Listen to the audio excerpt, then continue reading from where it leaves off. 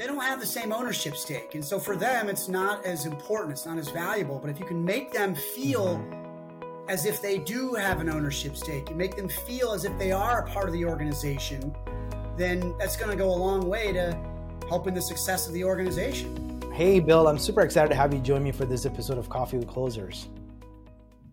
Great to be here. Thank you so much for having me. Most certainly. Well, Bill, I know you are a marketer at heart. I've seen some of the marketing hacks you've been doing. That's how you and I got to know each other, renting a yacht in Chicago, inviting business leaders to come and network. And you even invited other real estate guys to join you and have those kind of community events. So that's how I got to know you and know you as an entrepreneur and a business leader running a real estate business. But we see you in your peak of your success and seeing all these things that you're doing.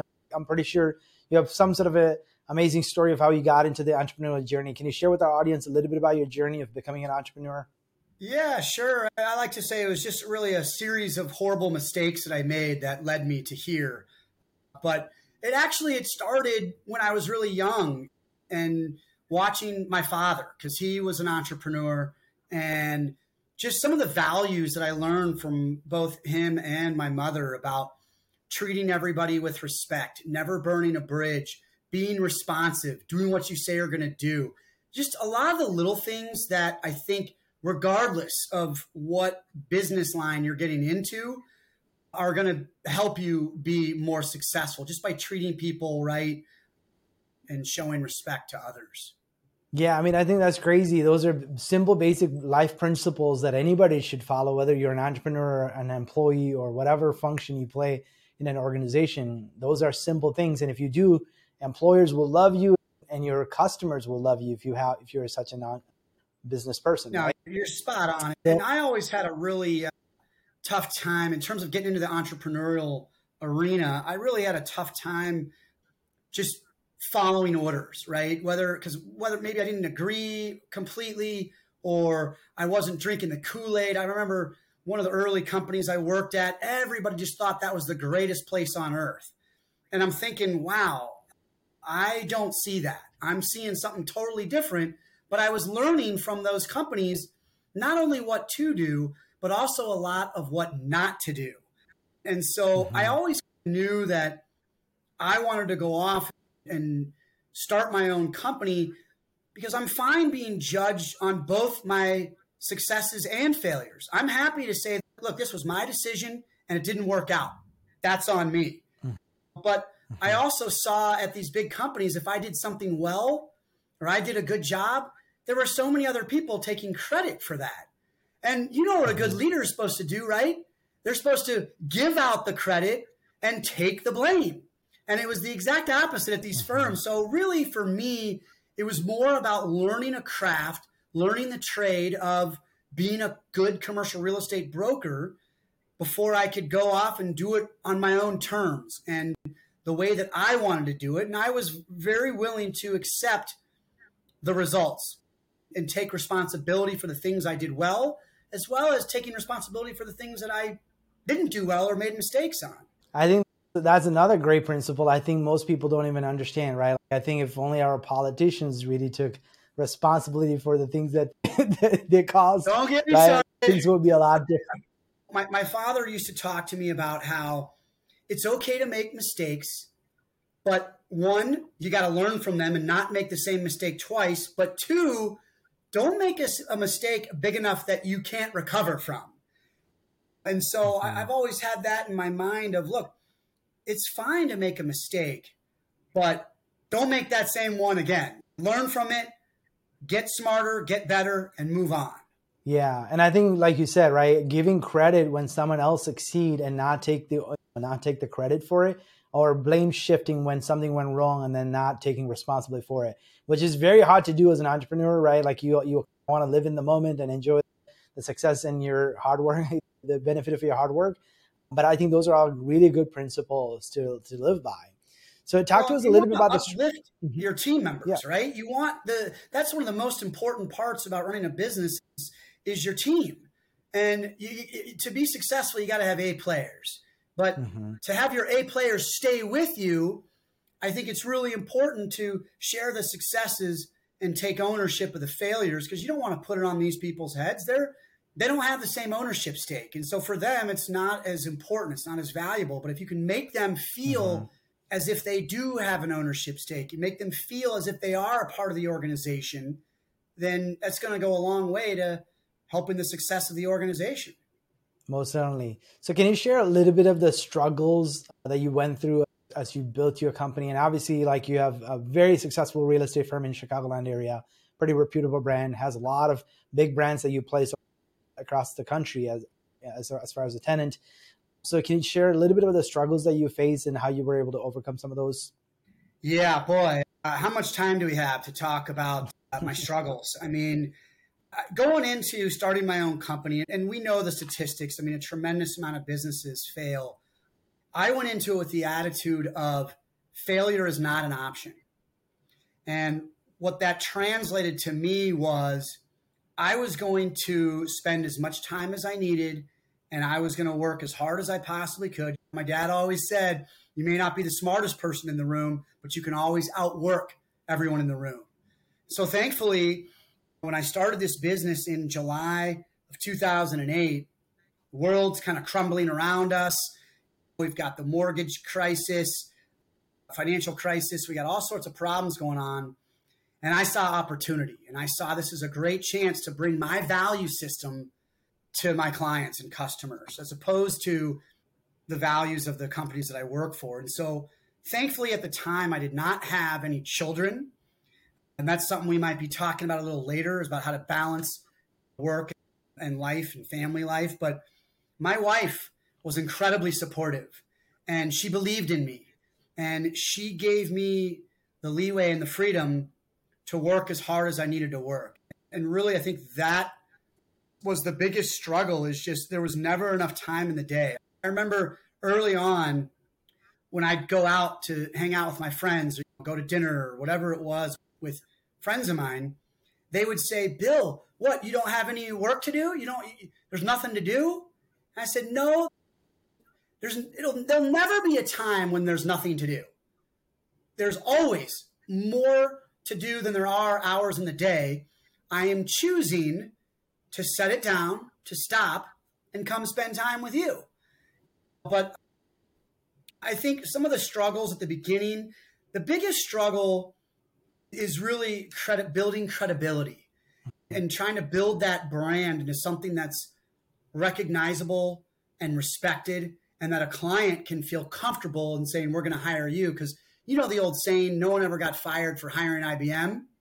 In my industry, it's no one ever got fired for hiring CB Richard Ellis or Jones Lang LaSalle.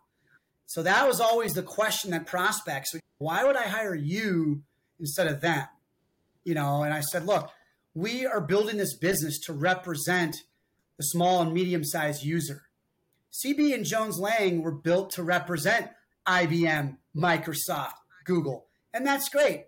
That's how those firms were constructed. That's what they're meant to do. They are not meant to do one-off transactions with companies that have 50 to 500 or 1,000 employees. That's exactly what we set out to do. So the beginning, Sam, it was really about fighting that credibility issue. I'll tell you one mistake I made early on. When I started the business, I was working out of my home. And back then, that was not a cool thing to do. That was not acceptable. And people would look at my business card and they'd go, 924 West Fullerton, is that your home? And I'd say yes. And I could see it in their eyes. It was over. I did not have credibility because I worked out of my home. And so I immediately got an office downtown. They look, 203 North LaSalle. Okay. That was no longer an objection. So it was just about over time finding all the various objections that I received, which, believe me, was plentiful. Still getting objections today, but it's about finding those objections and overcoming them. And so certainly early on, it's about grinding, working really hard. I mean, I love how you made a comment before our conversation about my social media post of the boat outing that I hosted. So everyone thinks, oh, you're a business owner. You're so wealthy. You're cruising around on yachts all day. A, it's not like that. But B, there's a tremendous amount of hard work that I've put into this in the last 14 years, which continues on today, my hard work today just looks different than it did 14 years ago.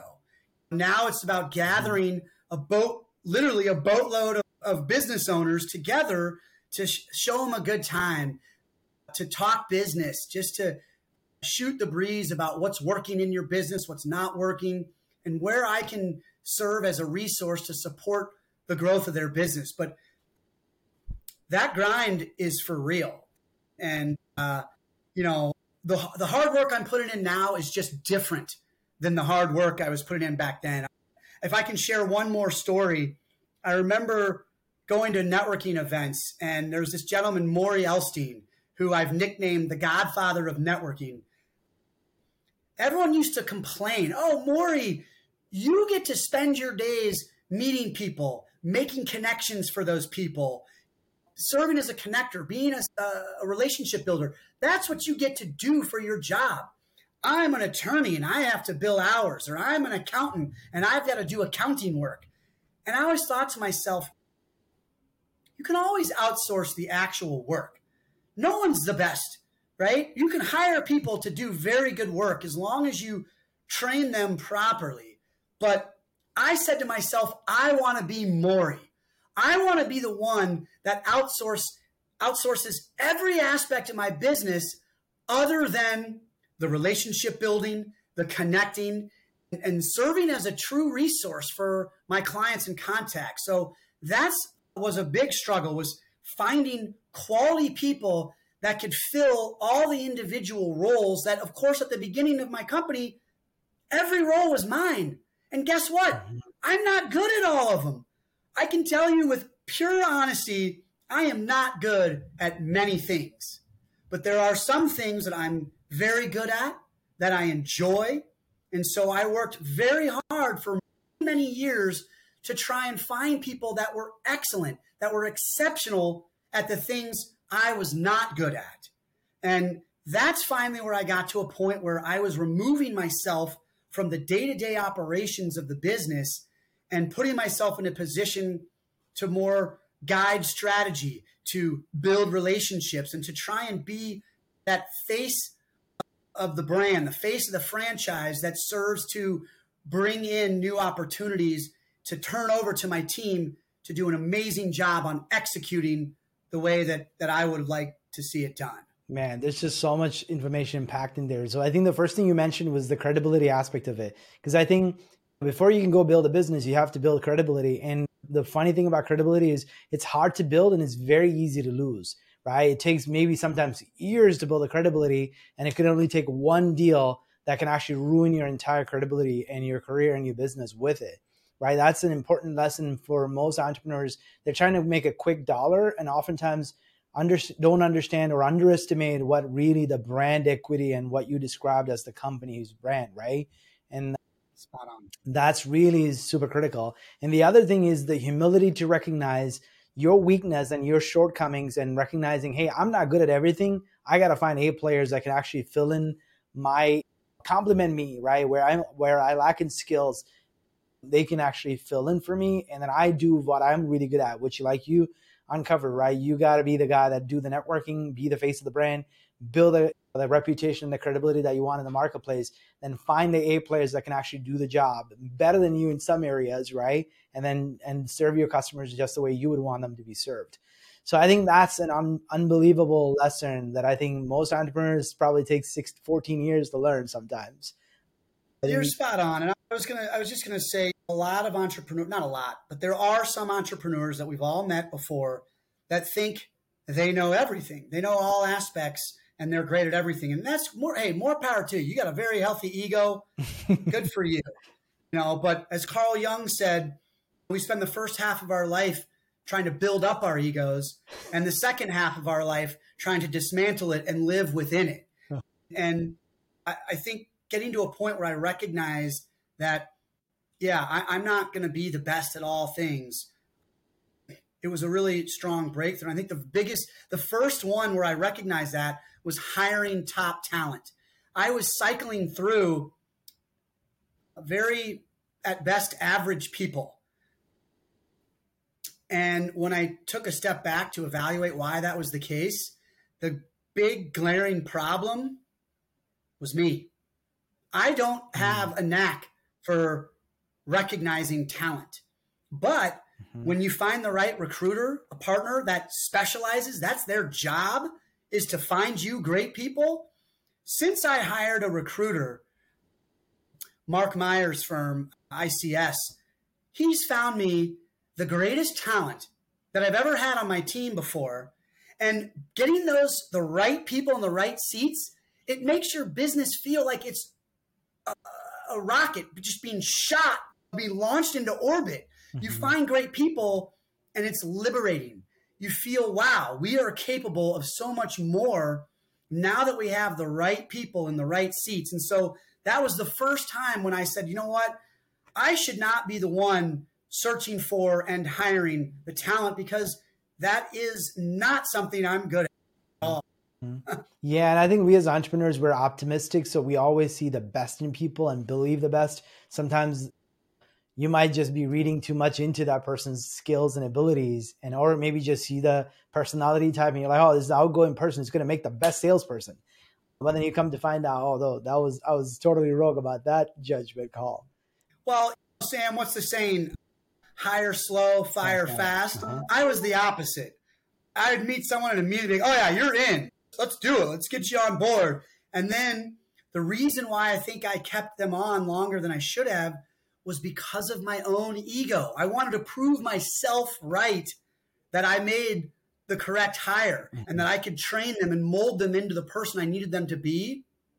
And as soon as I got out of my own way, that's when things really started to take off and go much better than they had previously.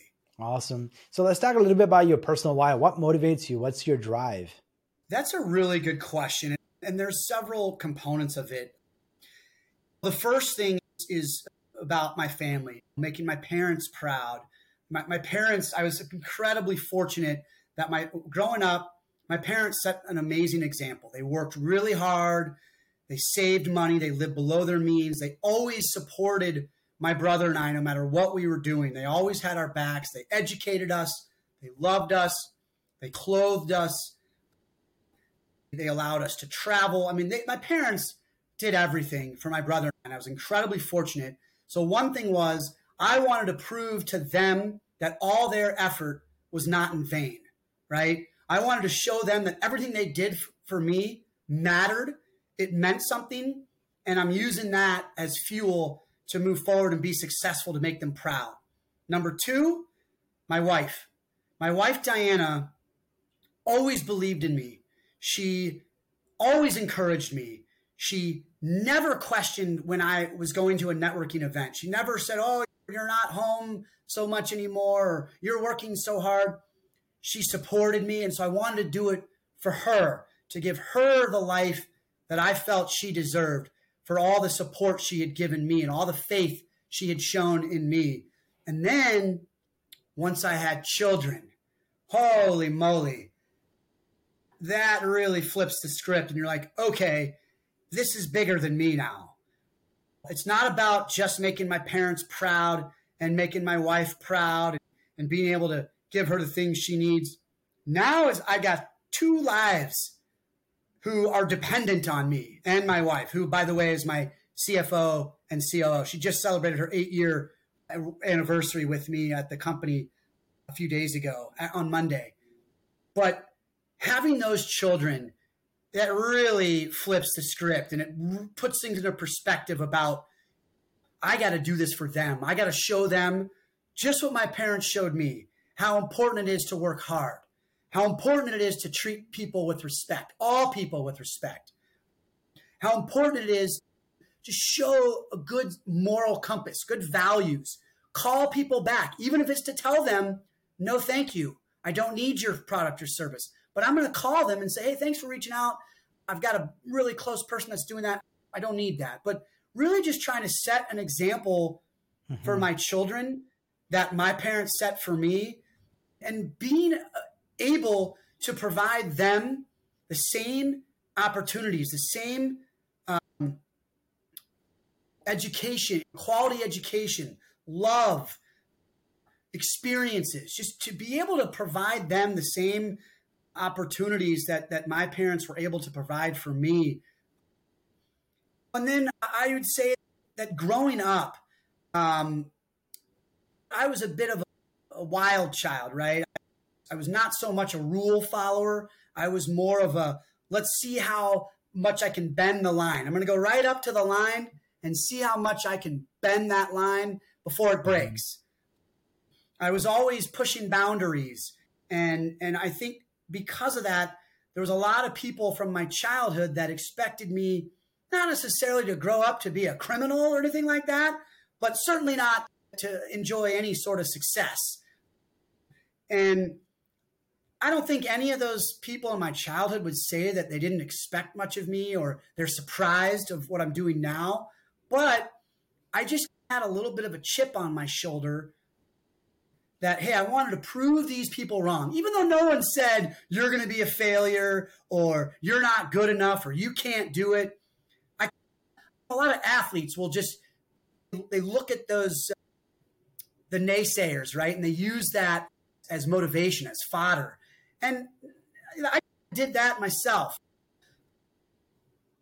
Again, not that I had people trying to put me down or say I couldn't make it, but I think maybe the perception people had of me as a child, as a younger individual, was maybe a little different than who I really am inside, and certainly who I've grown to become as an adult. So starting a business, that was just a huge motivator. Not, again, I say to prove people wrong, but no one was doubting me. No one was saying I couldn't do it. That was just maybe in my head, my belief that, boy, this would be really great to show that I can be a responsible adult. I can work hard. I can make something happen and create something.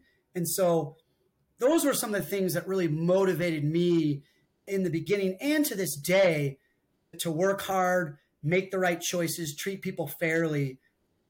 And then one more thing that kind of has served as a motivator for me, I recognize that as a white male in America, we have so many doors just spread wide open for us. Oh, a white male? Sure, here's the keys to the kingdom. You'll be fine.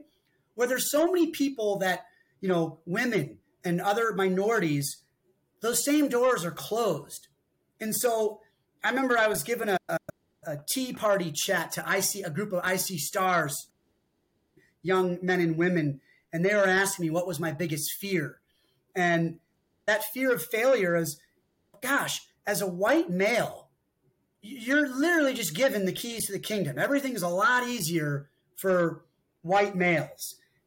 And for me to understand and recognize that, boy, I don't have an excuse for failure. No one's closing their doors to me because of my race and being a male. Like that, it's so much harder for a female or a male, a minority. It's just, and it's unfortunate. It's sad, but I recognize that as the truth.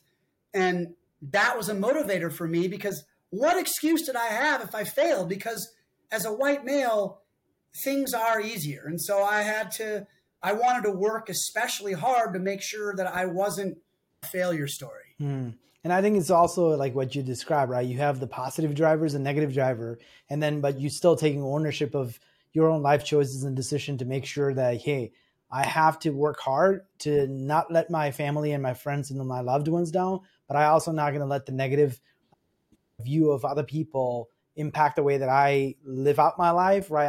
I have a choice to make, and I'm not going to be a victim of someone else's perception of who I am, right? And I think that getting out of the victim mindset, regardless of your color, of your skin, but I think it's still choices on you as a person to decide for yourself that I'm going to make something out of my life, and I'm going to work really hard to make sure I do it, right? I think. Well, what exactly you're talking about is such a huge impact for me. It's about, in my mind, I look at it as a fixed mindset versus a growth mindset, a mindset of scarcity versus a mindset of abundance.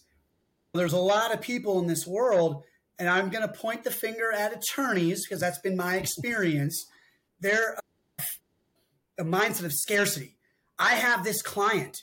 But if I introduce them to you, you could mess up my relationship, and then I won't have that client anymore. But I've always approached things with a mindset of abundance, a growth mindset. I want to learn. I want to grow. I want to share with others. I want to lift others up along with me. And that, to me, that mindset has helped me maintain a positive outlook, even in the throes of COVID, where my business just got crushed. We were just pummeled. But keeping that mindset of what can I do to support those around me? How can I help uplift others? And I remember at the beginning of COVID, we hosted a DEI webinar about why it's important to support those, to support diversity and equity initiatives. And we did a seminar of why it's important to empower women. And that's been my mindset all along, is that a rising tide lifts all boats. If I can uplift those around me, that's going to be beneficial for everyone. I don't have that mindset of scarcity where I want to protect what's mine. This is what I remember when I was first starting out in my career, and these big firms, they used to yell at me. That's how they motivate people. They yell at you. Himmelstein, how are you going to get a bigger piece of the pie? How are you going to get more of the pie? In their minds, the pie was fixed. It was never growing. It was, how are you going to get more of it? Meant you have to take from others to get more. That's not how I was raised by my family. I wasn't raised to put others down so I could lift myself up. I was raised, when I would think of that, how am I going to get a bigger piece of the pie? I think the real question is, how do we make a bigger pie so everyone gets a bigger piece? And so these big firms I work for, they have such a fixed mindset. The pie is fixed, and the way to get more is to take from others. But I always had a mindset of, let's make a bigger pie so we can all get more. And in July of 2008, that's when I finally started to get to work on that aspect of that mindset of abundance, that growth mindset. And I think when you did that event and when you invited other real estate agents and brokers and all of those people to your event, I was even thinking about it that way. And I think you may have even told me, I forgot the exact terminology you used, but it's not competition. There was a different word for it. I forgot the terminology. Maybe you used it. Oh, shoot. To me, there's always opportunity if we look hard enough, and if we have the right relationships. I think more opportunities will present themselves than not. And like I said, I'm a firm believer in a rising tide lifts all boats. And so the purpose of hosting those events, the purpose of bringing these people together, and everyone's always asking, well, how much is it to come? It's nothing. I'm either going to pay for it. A lot of times I'll get a sponsor that will pay for it, but it's nothing to come, just your time, which is valuable. These business owners and these entrepreneurs, as you mentioned earlier, time is all we have. And so for them to take their time to participate in these events, my hope for what they get out of it is they meet amazing people like you and the other folks that are on the boat, and collaborate together about ways they can support the growth of each other's businesses. That's what I hope comes out of these events. And I love hearing afterwards, hey, Bill, I met Sam, and we're going to hire his firm to work with us.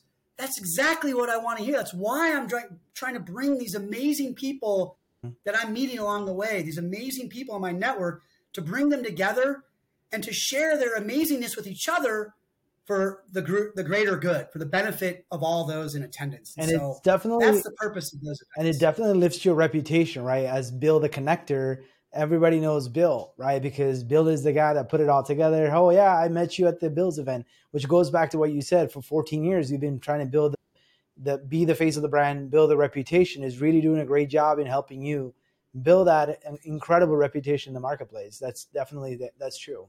So let's talk a little bit about how has your approach on marketing and sales evolved over the years that you've been running your company? Yeah, I mean, that's such a phenomenal question, and it goes deep. I mean, early in my career, working for the bigger firms, their method of building your client base is cold calling. And I was a fine cold caller, But the problem with cold calling is every day you start at zero. Mm-hmm. You have nothing. And if you get a meeting, rest assured, they're meeting with all the other real estate firms as well. And then it's a crapshoot on who actually gets hired. But to them, it's a numbers game. You make 100 calls, you get 3 meetings. And for every 10 meetings, you're going to get hired on one opportunity. But when you're building relationships with people, each relationship builds off the previous one.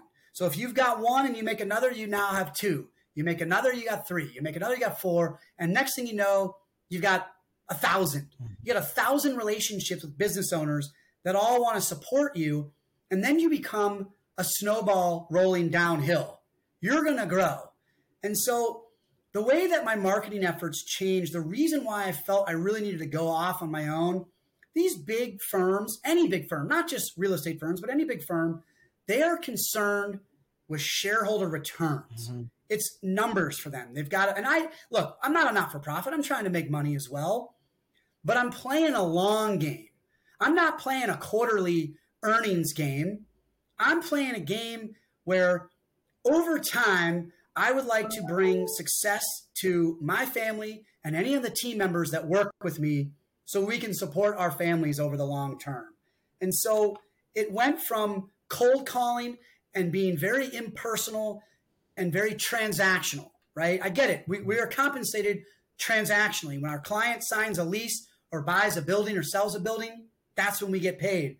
But I wanted to essentially transform from a transactional relationship to a relationship, just a relationship where I'm doing what I can to support the growth of other people's businesses. So my focus went away from, here's what I can do for you. Let me talk about your real estate. How much space do you have? When's your lease expiring?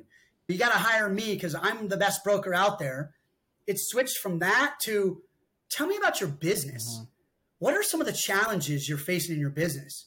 Oh, you're having trouble bringing in top talent? Let me introduce you to the recruiter that I use that's brought in amazing talent for me. Or your banker's not giving you the line of credit that you need for your business to grow. Let me introduce you to a banker that is very interested in giving you that line of credit. Mm-hmm. Or your attorney's charging you too much and they're not calling you back in a timely manner. Let me introduce you to an attorney who's going to call you back in a timely manner and not charge you so much. But just things like that, where I removed the focus from real estate and added the focus on, I want to be a resource that's there to support the growth of your business in any way that I can. And it was really counterintuitive that when I stopped talking about real estate, that's when my real estate practice started to grow. I remember pre-tenant advisory group, if I would run into someone that I knew, I could always see it in their eyes. They were not happy to see me because they thought I was going to start selling them, right? Trying to be the salesman. Hey, when is your lease coming up? Oh, yeah, we got to get together to talk about your real estate.